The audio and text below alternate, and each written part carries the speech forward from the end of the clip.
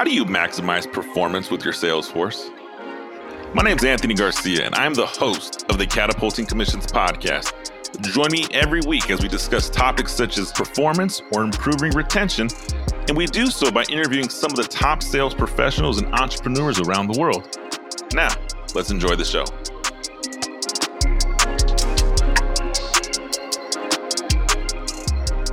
We have a treat today. On today's show, you will learn from Anton Gunn. He is a former senior advisor to President Barack Obama. He's the world's leading authority on socially conscious leadership. He has a master's degree in social work from the University of South Carolina and was a resident fellow at Harvard University. He is the best-selling author of The Presidential Principles and has been featured in Time Magazine, Inc. Magazine, The Wall Street Journal, BBC News, NPR, Good Morning America, and most recently, CNN. As an international speaker and consultant, he has worked with organizations like Microsoft, KPMG, Verizon Wireless, Aetna, American College of Surgeons, and the Boeing Company. Early in his career, he played SEC football and went on to become the first African American in history elected to the South Carolina legislature for his district. He is now working as a C-level executive for an academic health system and serves on multiple boards. He has spent his life helping build diverse, high-performing teams and world-class leadership culture. If you want original insights and forward thinking that leads to greater engagement, higher performing teams, and better organizational cultures, you'll want Anton Gunn. And today on the Catapulting Commission Show, I'm excited to introduce Anton Gunn. Anton, thank you for joining the show. Happy to be with you, Anthony. It's great to be with the other AG that is dominating the game. Absolutely, man. And I'm telling you, man, I'm gonna put a screenshot of this. I love the AG logo in the back. We talked about it last time we connected, and that logo is like, it's mine. And people are like, man, that's awesome. I see yours. I'm like, man, I like yours, dude. Yours is great too, man. I mean, just like, those letters AG, man, it ain't nothing better than that, man. I agree, man. So Anton, I'm telling you what, man, I'm super excited to have you here. I was just sharing with my wife that my guest on the show today was just on CNN a few days ago. So from CNN to Catapulting Commissions, I feel like I'm in really good company here. So thank you for that.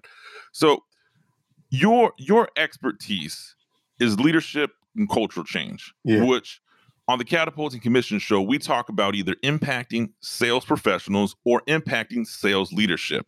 And I think you're going to fit right in today. So how did you get into this leadership and culture change? I mean, how did you get into it? Tell us a little bit about your background that we haven't heard yet, and we'll go from there.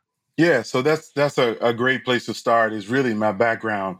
So first thing I always like to explain to people is that I come from a military family. And when I say I come from a military family, 4 generations of men in my family have put on a uniform to serve the United States of America. My great-grandfather served in both World Wars. My grandfather served in World War II. I got an uncle that was a Korean War veteran, an uncle that's a Vietnam veteran. My dad was a Vietnam and Desert Storm veteran, and my dad's baby brother served in the Army 6 years, tried to volunteer for Vietnam, but they wouldn't let him go because his 2 older brothers had been involved in the conflict. And my brother served in the Navy. And so 4 generations of men in my family have answered the call to service. And so for me, the prerequisite of any leader is the commitment to serve.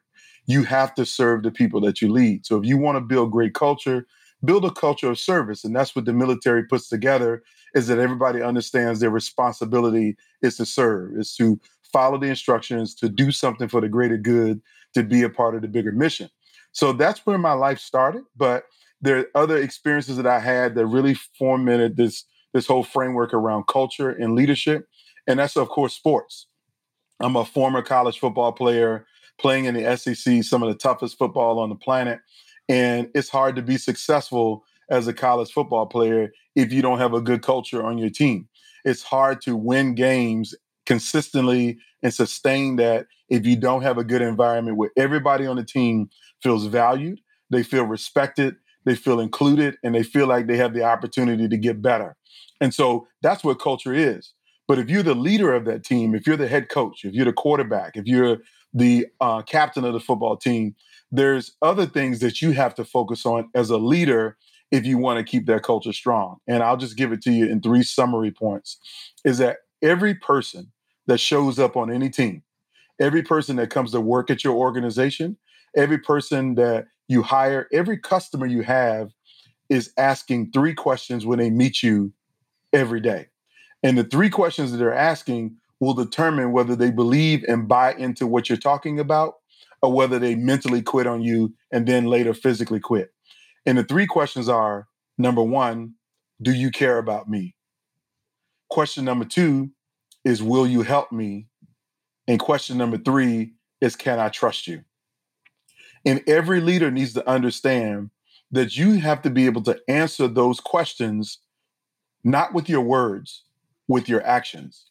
You have to be able to answer that I care about you, that I'm willing to help you, and that you can trust me. And so when I played football, my head coach didn't answer those 3 questions. I never felt he cared about me. I never felt that he was really interested in helping me. He was more interested in helping himself get a bonus check for us going to a bowl game. And I couldn't trust him because he said and did things that showed us that he wasn't trustworthy. And so my college career, we had a very mediocre team. We won 3 games my first season, 5 games my second season, 4 games my third season, and 6 games my last season. We were very average. However, we had a whole lot of talent on the team. I played college football with 22 guys that went to the NFL. So you can't tell me that we weren't talented if we had 22 players who went to the NFL, but because we didn't have a good culture, a positive culture, a world-class culture on the team, we were mediocre. We were average at best, and we had a lot of players that quit. Some of them physically quit, and others mentally quit, like me. So for me, that started my journey and my experience in understanding what leadership is and what world-class culture is. But I've had a 20-year career in the most complex industry, which is the healthcare industry, really trying to build culture, develop great leaders so we can build diverse, high-performing teams and great leaders that everybody admires, because that's what the American healthcare system needs if we want to make our country strong and take care of the people who need help. And so our doctors, our nurses, our social workers, anybody in healthcare, it's easy to fall into a toxic culture there because you spend your whole day saving somebody else's life and you can get tired and frustrated and burn out, and it's easy to want to quit. But if you got a good leader who can build a great culture, you will do your best to not only serve the mission, but serve the entire world. And that's where I am. Man, one, thank you so much. I took a lot from there, and presented a few challenges, or not a few challenges, I guess a few points of clarification for me, right?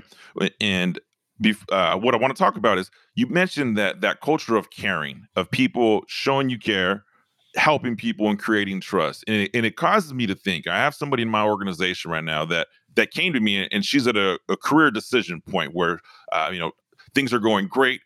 She's questioning, do I roll in this organization with you, Anthony?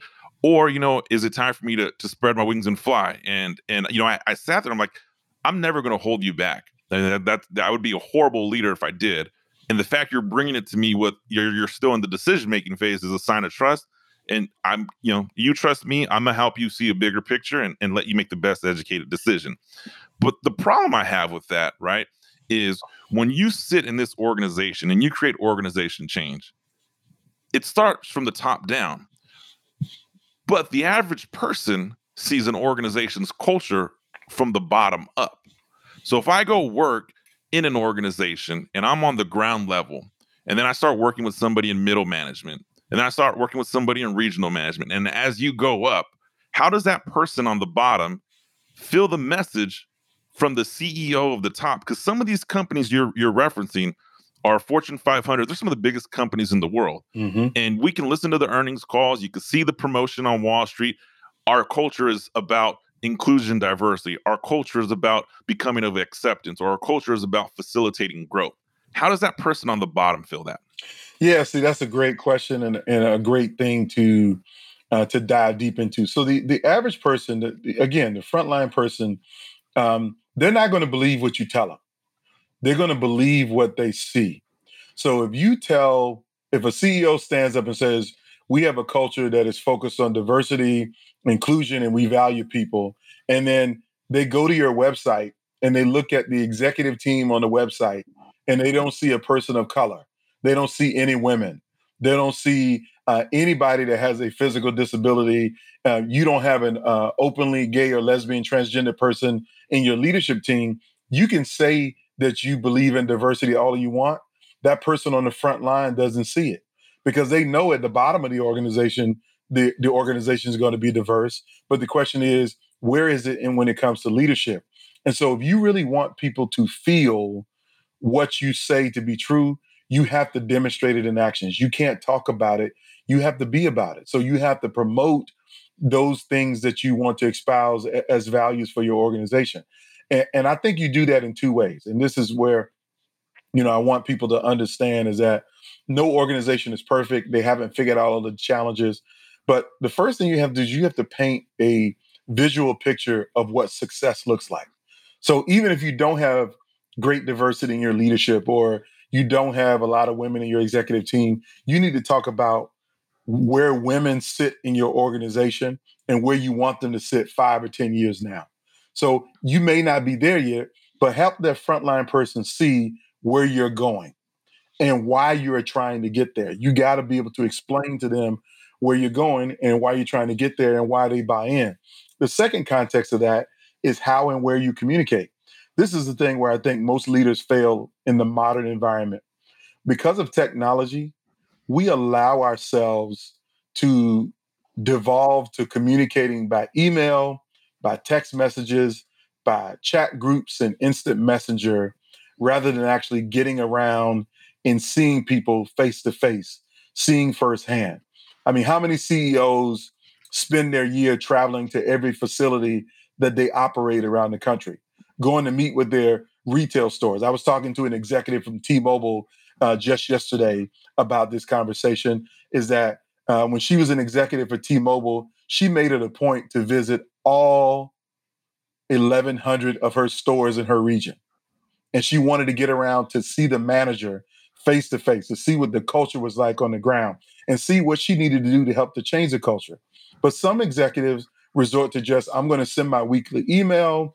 I'm going to send my weekly newsletter. I'm going to do this pre-recorded video and just post it online or send messages out through instant message. You cannot connect with people when they don't get to see you, touch you, and feel you face to face. And so for me, frontline people will see right through any leader's message if they don't, number one, paint a vision around where we're trying to go, why we're trying to get there. And number two, get around and actually have real life conversations with people and create a structure where all your leaders below you have that same approach to communicating with the front line. 100%. That communication by technology, it is eliminating that personal connection. I mean, me and you are talking right now, but and this is an audio podcast, but we're looking at each other and we're sharing that connection. I think the ability to text message or instant communication ruins the overall impact of communication. Oh yeah. And as you're saying, getting out on the front lines, one of the things that comes to mind, and I'd love to hear your thoughts on this. I hear you, Anton, and I bring you in and you consult for my organization and you deliver this message to the C-suite and everyone's like, hey, we're going to go do this.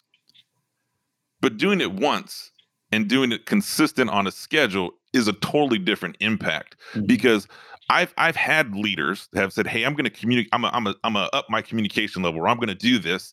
And, I'll get the one phone call out of the blue, or and then I never hear from this person again.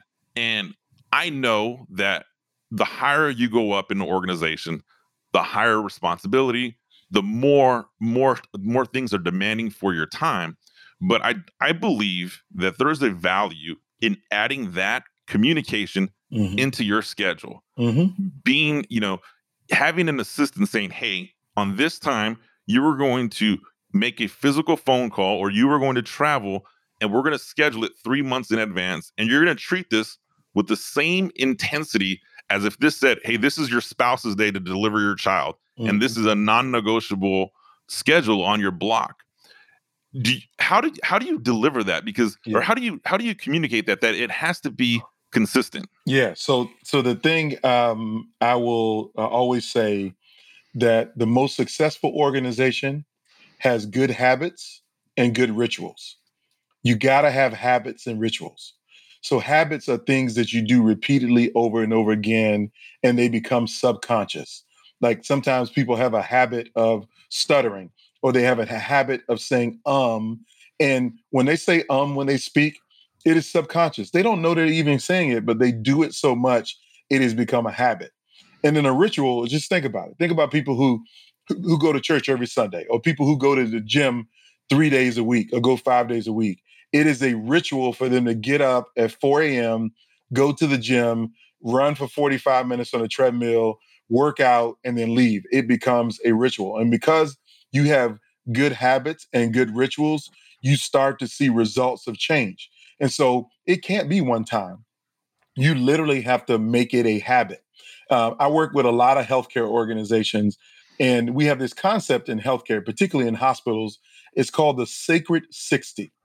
So the Sacred 60 is you pick 1 hour every day, the same hour every day, 5 days a week, and you schedule no meetings during that hour, and you spend that hour rounding on your team. And what rounding on your team is going to meet with the individual people that you manage and supervise and ask them about how are things going? Is there anything you need to do your job better? Can you let me see what you do from your perspective? Or if you're a physician, round on your patients. Walk into your patient's room, see how they're doing, see how they're responding to the medication. Is there anything that they need?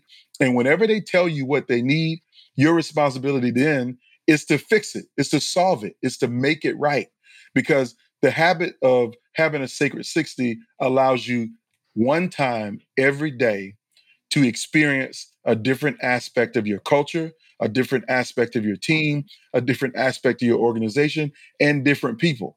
And when you build in that kind of habit, it begins to drive culture change because people now start to expect to see you. And when they expect to see you, they're going to come prepared to give you more information than you coming by randomly one time saying, "Hey, how's it going?" And the first time they say, "Oh, it's going okay." And you keep it moving. You can't have that kind of approach as a leader. You have to have a habit and a ritual of engaging intentionally with the people that you lead. I think that Sacred 60 is a great point, and I was writing it down. I'm thinking about my own organization and the people I lead. And, you know, can I do a Sacred 60 or can I do a Sacred 30? Whatever it is, I think it's something that, I'm definitely going to put in my calendar and commit to. And what comes to mind, and the takeaway I got from you here is, as the leader, it is my job to deliver that value. It is my job to get your engagement back with me. And I think, the easy way is I've had organizations that, hey man, here's my office hours. If you need me, call me. Or hey man, whatever you need me, just shoot me a text. No, you're the leader. Text out, Yeah. hey, I think things are going great for you. I've made a habit right now within my organization of just, hey, every time I'm reaching out to somebody, and I thank you for your time, man. Thank you for your hard work today. And when I do reach out, there's always something from the last time we had a conversation that lets this person know, hey, I'm genuinely interested in what is going on, and I remember and I retain. Now, no, I don't have the perfect memory, and I have a lot of ways to retain things. And, that could be a whole nother podcast show on how I retain conversations with people in my organization.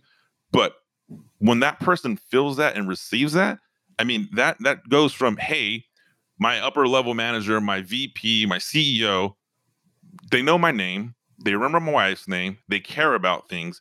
And one of the greatest CEOs that I've worked for, and he is, I was really lucky. I got into an organization at the time. He was the president for, nearly a $500 million business.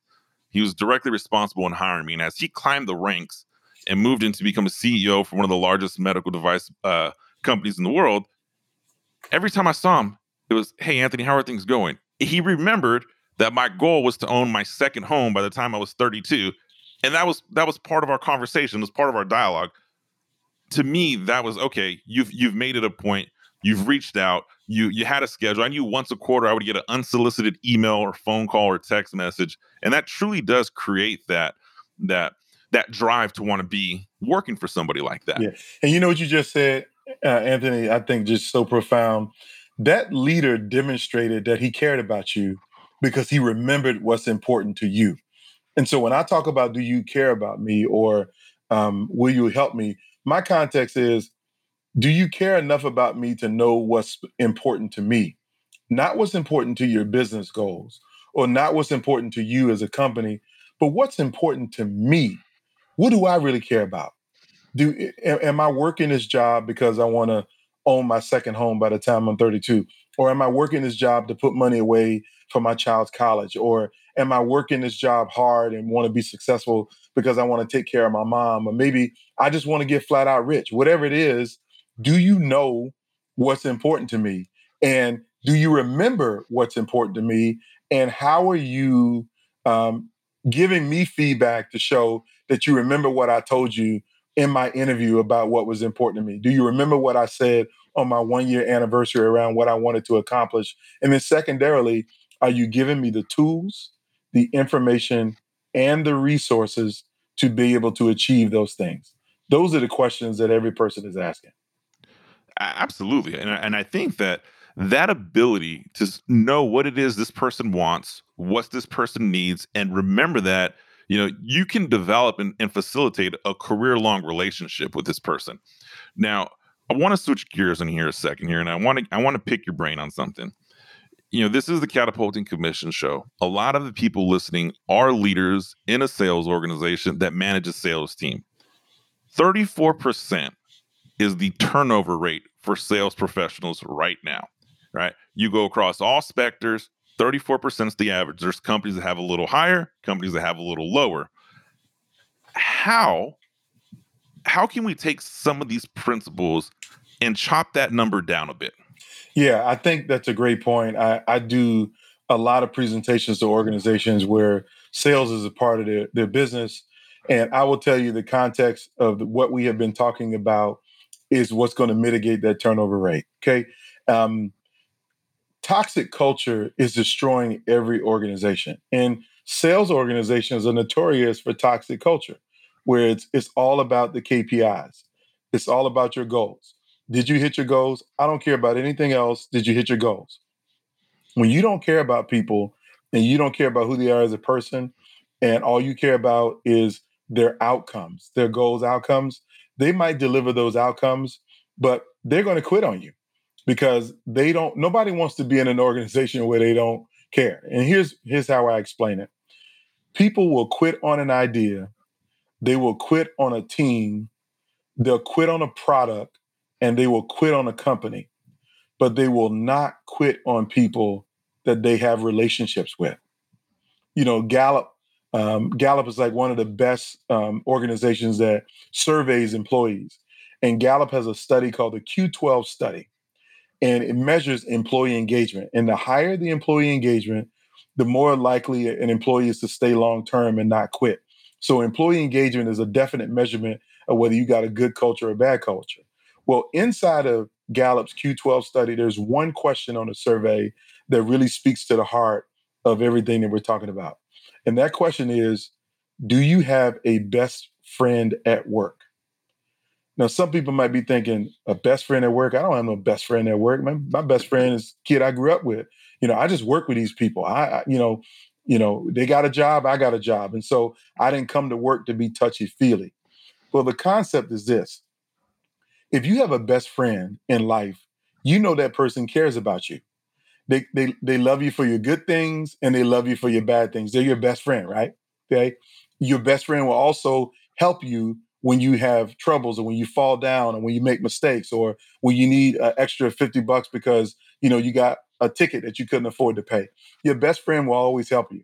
And then thirdly, you can tell your best friend your deepest, darkest secrets, and they're not going to betray you and tell the entire world that you told them about something that you did wrong. And so the question is, if you can have a best friend in life who always has your back, that cares about you, will help you, and that you can trust, can you build that same kind of environment at work? Because if you got a best friend at work, when the job requires you to stay an extra 2 hours after work to get something done, your best friend is going to show up with you. When you're in pain or hurting because something went wrong, your best friend is going to care that it went wrong with you and do their best to help make it right. And the third thing is if you got a best friend at work, you can trust that they got your back and you got theirs. And so leaders who run sales organizations have to learn how to teach these skills to their teams. First of all, they have to demonstrate that. They got to inspire people through their actions, which is like the first principle of my book. But you got to lead by example. But more importantly, you got to build that kind of culture amongst your team, because people won't quit on people that they care about. They don't quit on people that they are getting help from, and they won't quit on people that they trust. And that's how you reduce the turnover, is to really demonstrate these principles inside your sales organizations. Hey, I wanted to take a quick minute and interrupt this episode for a second. I hope you're enjoying what you've heard thus far. Are you a sales professional, or do you manage a team of sales professionals? I imagine you know someone who struggles with complacency. I'm talking about the sales rep who has all the tools to be a top performer, but just can't seem to get past the mental hurdle that is holding them back. I completely understand, and I relate with you. That is why I've created a detailed approach on how to get out of this stage of complacency and put yourself in position to achieve your next sales goal. Be sure to visit my website, catapultingcommissions.com. Once there, you can find the link to pick up a copy of my international best-selling book, Catapulting Commissions. Now, let's get back to our show. You know, I think that as you're sharing that, I look right now at the organization, and you talked earlier, right? This toxic culture for salespeople is somewhat acceptable, because you have organizations that say, well, you know what? I pay you a lot of money, right? And I've been very fortunate and privileged to work in organizations that can say, if you do well, you're in the top 1% of income earners in the US. And boom, I pay you to show up. I pay you for results. I pay you to put numbers up. And if you're not going to hit these numbers, I can replace you. The problem with that is the higher the stakes, right? The higher the revenue. If you build a $10 million team, or build a $100 million team, that turnover is also higher. Mm-hmm. That expense is also higher, right? Mm-hmm. I mean, if I had a lemonade stand and I had a girl selling lemonade for me on the block and she quit tomorrow, I could find someone without any work. Correct. But if that person was responsible for creating the entire process of lemonade, testing the sugar levels, getting all the packaging, the labeling, everything dialed in, they're much more impactful. Mm-hmm. Well, if that person's responsible for that lemonade stand being a global distribution and you are that person, there's no way in the world that I'm going to let you leave without letting you know what I need. Yes. And because I need that, that's how we simply, as a leader, we fall into that trap that, well, because I need you, you're going to feel that I need. We take away that human element of it. And when you go through that, you talked about, the human element. I do think that best friend at work builds that human element. And I think a true leader is, as you manage a team, I have colleagues that are leaders in various different organizations that are like, my team's not my friends, they're my employees. And I hear that. And I've managed sales teams that have been over 100 of people. I've managed sales teams as small as 6 and 7. And when I hear that, I cringe, because I look at it like, no, that's wrong. I want you to be my friend. I want you to be your friend. And by being my friend, or quote unquote my best friend, you do realize they're never forcing me to make a decision between work and friendship. And once you establish that mutually beneficial relationship, then you can have a friend at work. I mean, one of my best friends, as we're talking, she is competing for a world championship bobsled in Attenberger, Germany. I think that's how I pronounce it. I've known for the past couple of weeks she's training. And so I don't call her like, hey, let's just dude, we're 13 hours apart. I shot her a text message yesterday. Dude, go kick that, kick butt, be a badass, etc. She responded, I got this. Give me the fist pump. My best friend, I know that. I'm not making her pick between, hey, your career, which is your sport, and talk to me on the phone for 45 minutes so I can catch up. Yeah. That same principle applies in managing a team. It's okay would you say it's okay to have a friend that reports to you? Yeah. So here's how I frame it up. Anybody that says These are not my friends. These are my employees. This is what they're missing. You're missing that nearly 2 million Americans quit their job every single month. And 58% of them, when asked why are they quitting their jobs, they say it's because of management and the culture of the organization. It ain't about pay. Because when you got a 2% unemployment rate nationally or 3% unemployment rate nationally, that means everybody is starved for talent. Everybody's looking for talent. So that person that quits you today is going to go find another job tomorrow. And if they're high performers, you don't want to lose your high performers because your high performers are going to cost you more to replace them than they earn in the organization. And so my context is, you got to treat people like they're more than just a widget, more than just, a cog in the wheel, that they have lives, they have a mindset, they have values, they have things that are important to them. And your responsibility is to learn what that is. And yes, you don't have to be buddy, best friend. Let's go have a beer every night after work. But you got to be friendly enough to know who they are, know what's important to them. And here's the other point, Anthony, that's really important. You have to be vulnerable and transparent enough as a leader to share what's important to you. Because if you want to build trust, you have to share first to build trust. And people need to feel like, I know who you are. I know what makes you tick. I know what inspires you, Anthony. I know what motivates you, Anthony. Because if I understand what motivates you, then I'll run through the wall for you because you've been clear about what your focuses are, what your interest is, and what you care about. So that's how you build friendships. It's not necessarily having a beer every Tuesday night with somebody after work, but it's somebody who's got your back, you got theirs, you trust them, you know who they are, and they're not just towing the company line for the sake of towing the company line. Because otherwise, those people will quit and they'll go work for your competitor and be much more successful. So you got to be dialed in to your team and building good relationships. Absolutely. That vulnerability you mentioned, the newer leader or someone who doesn't, or, I would say, the newer leader, they look at vulnerability as a sign of weakness. If I show I'm vulnerable, my team's going to view I'm weak. I look at it the opposite.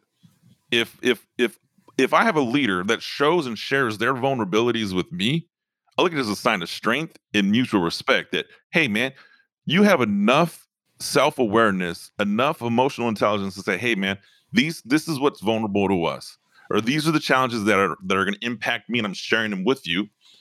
I trust you with this, And if someone's going to take those vulnerabilities you share and exploit them, there's somebody you don't want in your organization, anyways. Mm-hmm. But I do think that's a key insight, and the number one mistake that when people ask me in my position of leadership and, hey, I want to get into leadership, what is it? I'm like, well, I tell you this, there's no rule book. People often get promoted to leadership without being taught how to be a leader. Correct. And if you don't have that innate drive to say, okay, I'm in a position of leadership, I need to make sure that I'm in a leadership mentality. I'm acting presidential at all times because someone's always watching me. Mm-hmm. And that's a big mistake organizations make. And the other mistake that people make wanting to get into leadership, you don't need that title of leadership to be a leader. No. Right? If you want to be the president or CEO of a Fortune 500 company, then act like one today. Correct. Put the numbers up today. And speaking of presidential, let's talk about this. So your book, Presidential Principles, has become an international bestseller, and it is designed to get the most out of leadership. Can you walk us through the premise behind the book? What are some of the concepts, and what can you share with us today? Yeah, so that's a great place to start. I told you my family is 4 generations of military service in our country. And it's because of that military service that I have been able to have personal life experiences with 5 U.S. presidents. And literally, when I say 5, I'm talking about the last 5 presidents of the United States.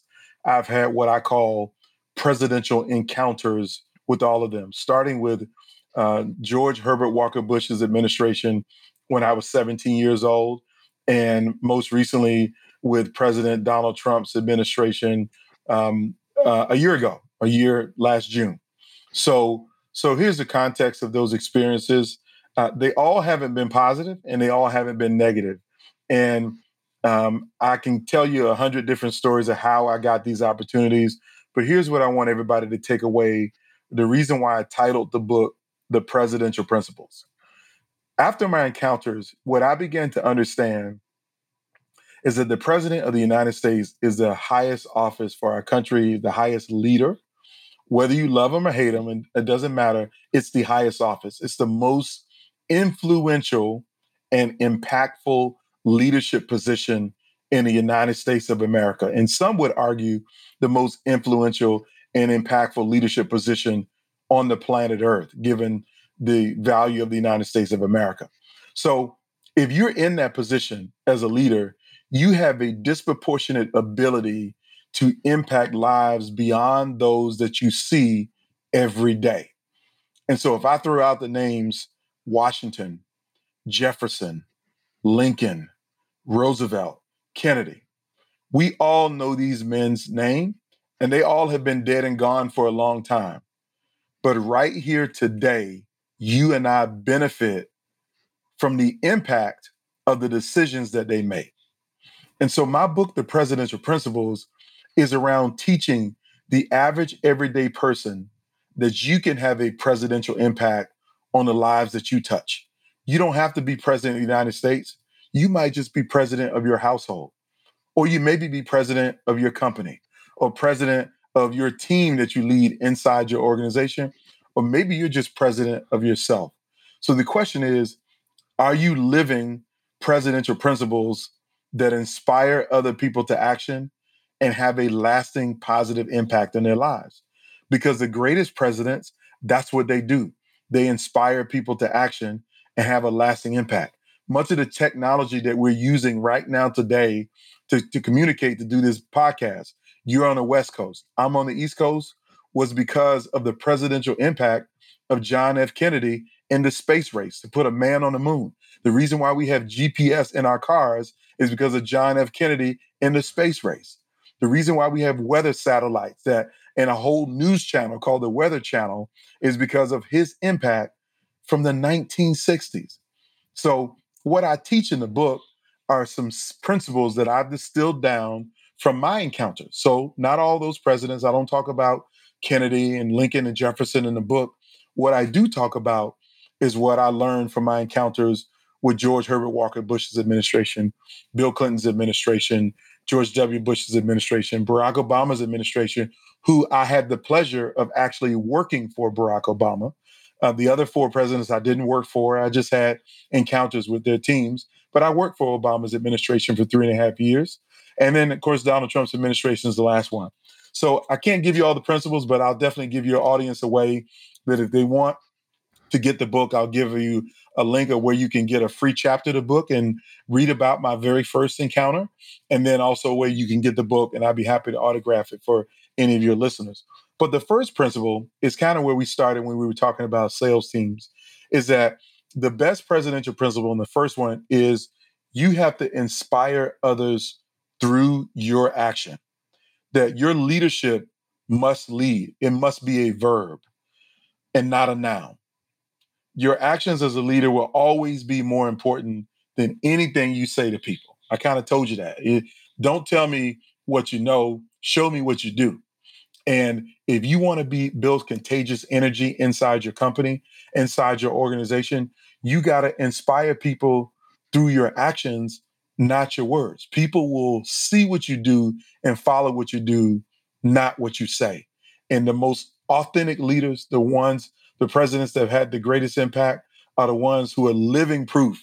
To quote one of my favorite hip hop groups of all time, Gang Starr, is you got to be living proof of what you do. And if you do that, you'll have a lasting impact.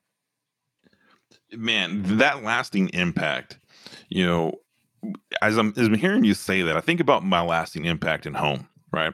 You talked about, you're the president of an organization, the president of your home, right? Right now, I tell my kids and I tell my wife, there's times where my wife and I, we have disagreements with each other. We have disagreements with other family members. We have disagreements in a professional environment.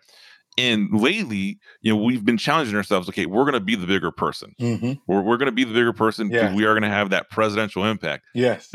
Two things that you say that. One, it's not always easy. No, because there are times. I mean, there are times where I've had conversations with my wife. And she's like, "I don't want to be the bigger person. I want to say this, this, and this." No, we're not going to say that. We're going to be the bigger person because here's the lasting impact. As we become the bigger person, we have eyes on us, our kids, at all times. And I've learned, I've seen when I react and I don't respond to a situation, my family reacts. But if I respond, correct, and I'm calculated and I have a methodical approach to what I'm going to deliver, everyone else does. Correct. Same thing in the organizations, right? In this presidential approach, and I manage a team now. I look at them like, okay, I challenge myself. You're gonna have a hard time for my team to get me to react. I'll respond, but I'm not gonna react, because when I react, sometimes it may not be how I want to respond. And so I really got to think about what is that lasting impact. And the other thing is, when people, let's talk about big picture, right? You want to be a presidential impact. You do want to be the CEO of an organization, or you want to build a personal brand to, 7, 8, 9 figures.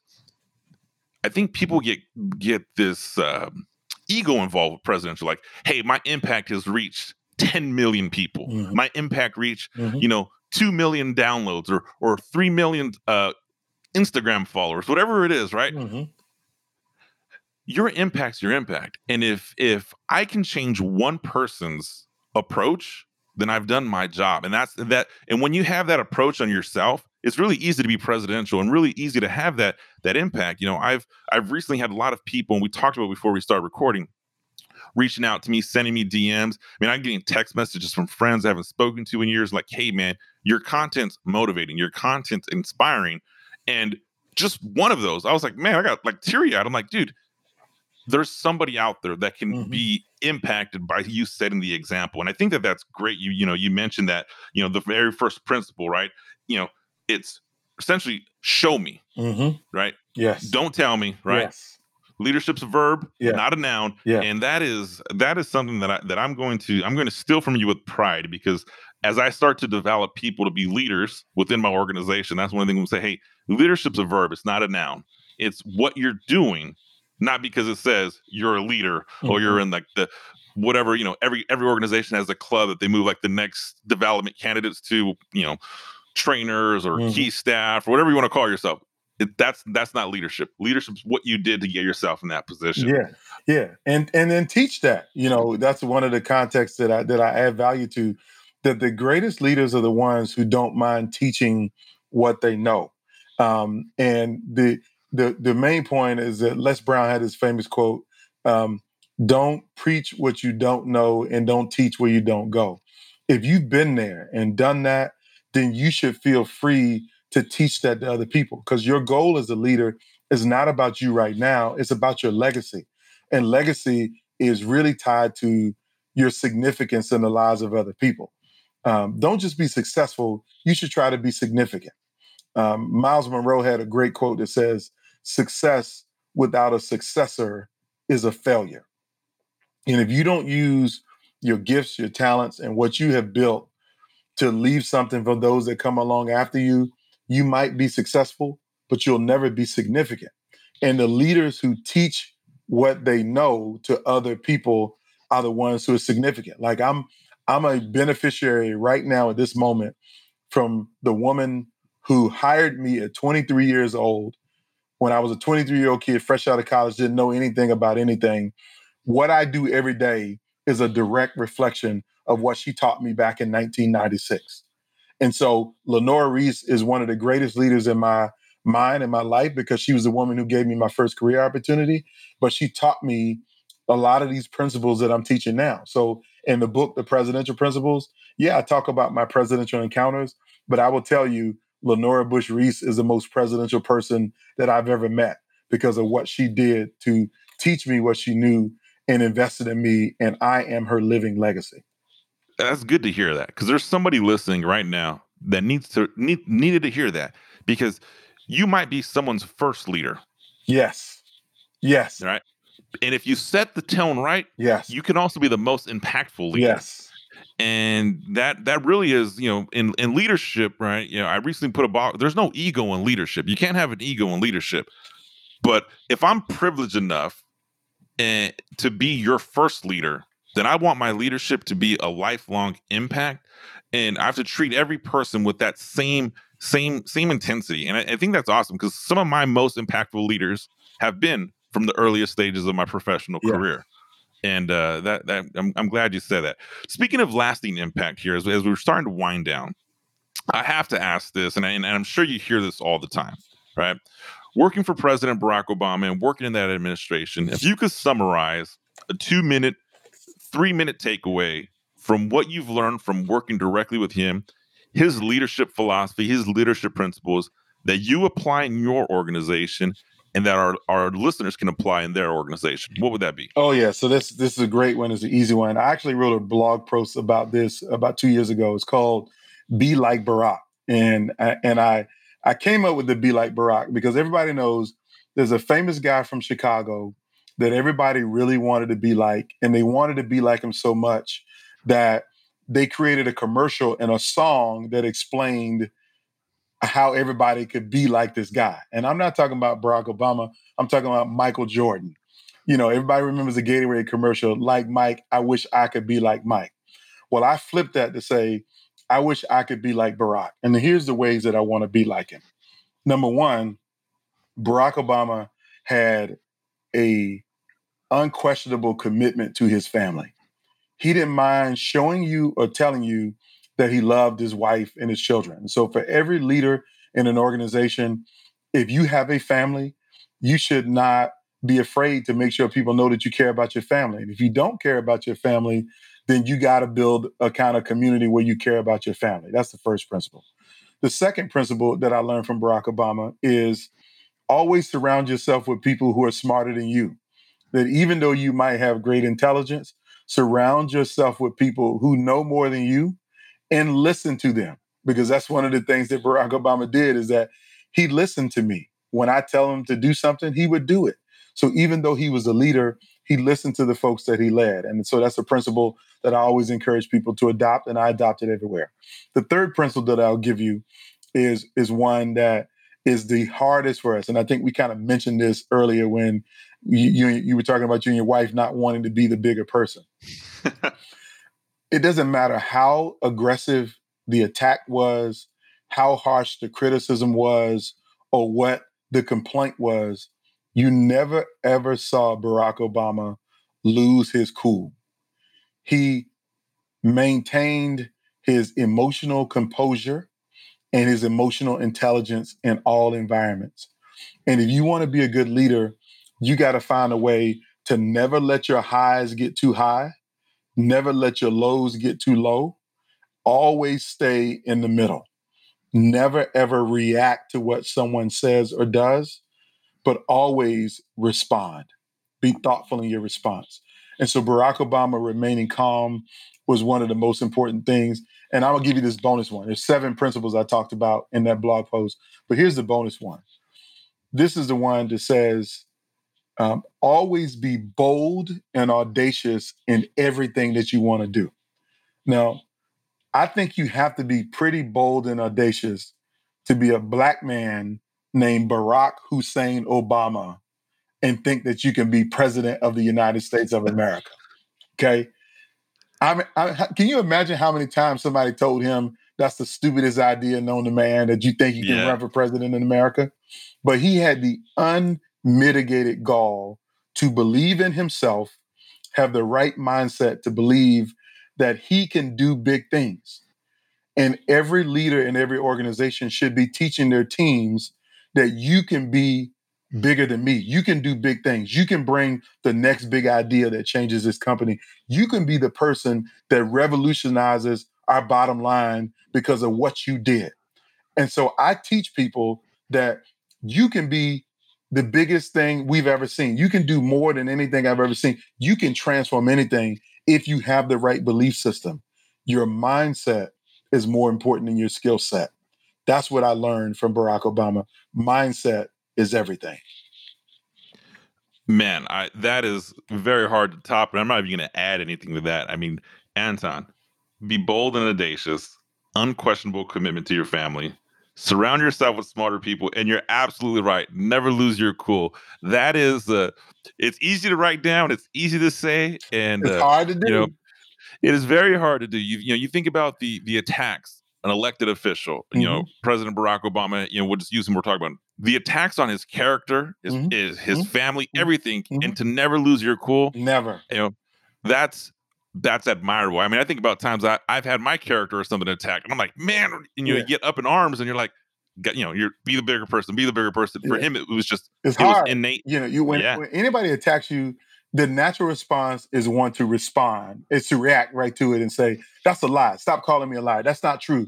And he never did that. I mean, it was almost like, I don't know if he was a Buddhist monk or something, that he kept that kind of control. But I saw him behind closed doors be bothered by some things, but he would never let people see him react emotionally, because he thought it would diminish everything he was trying to do, because people will focus more on your reactions than they'll focus on what you're actually trying to do. And we don't want to send those kind of mixed messages.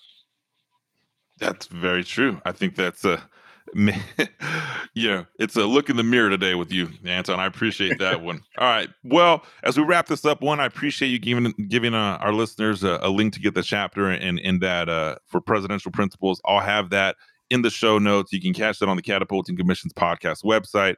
And I'll also share that on all the social media profiles using the hashtag Catapulting Commissions. So, Anton, thank you today. How can people follow you? How can people get more value from you? I took a leadership quiz on your website. I thought that was kind of cool. Put me next to Franklin Roosevelt. I felt pretty presidential at that point. Yeah, man. So how can people get more of that? Yeah, so great. So the home for all things Anton Gunn is antongunn.com. That's where you can sign up for my newsletter, take my quizzes, read my blog, antongunn.com/blog.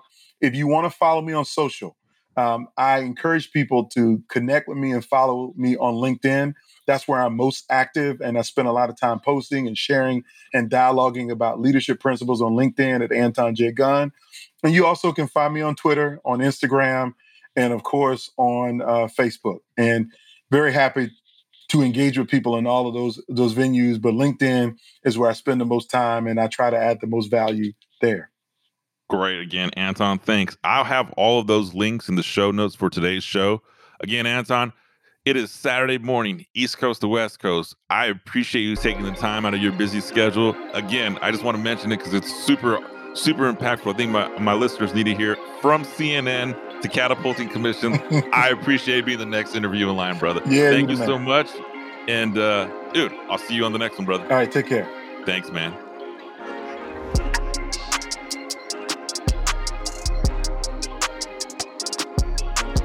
Well, that does it for today's episode on Catapulting Commissions with Anthony Garcia. If you found some value in today's show, please be sure to head over to iTunes and leave a 5-star rating. Don't forget to subscribe to Catapulting Commissions. That way you get notified of new episodes every week. Lastly, please take a screenshot of today's show and share it on Instagram. Every week, I'll be giving away a signed copy of my best-selling book to one person who tags me at Anthony P. Garcia 99 and includes the hashtag Catapulting Commissions. Thank you for your time, and I look forward to helping you achieve higher commissions.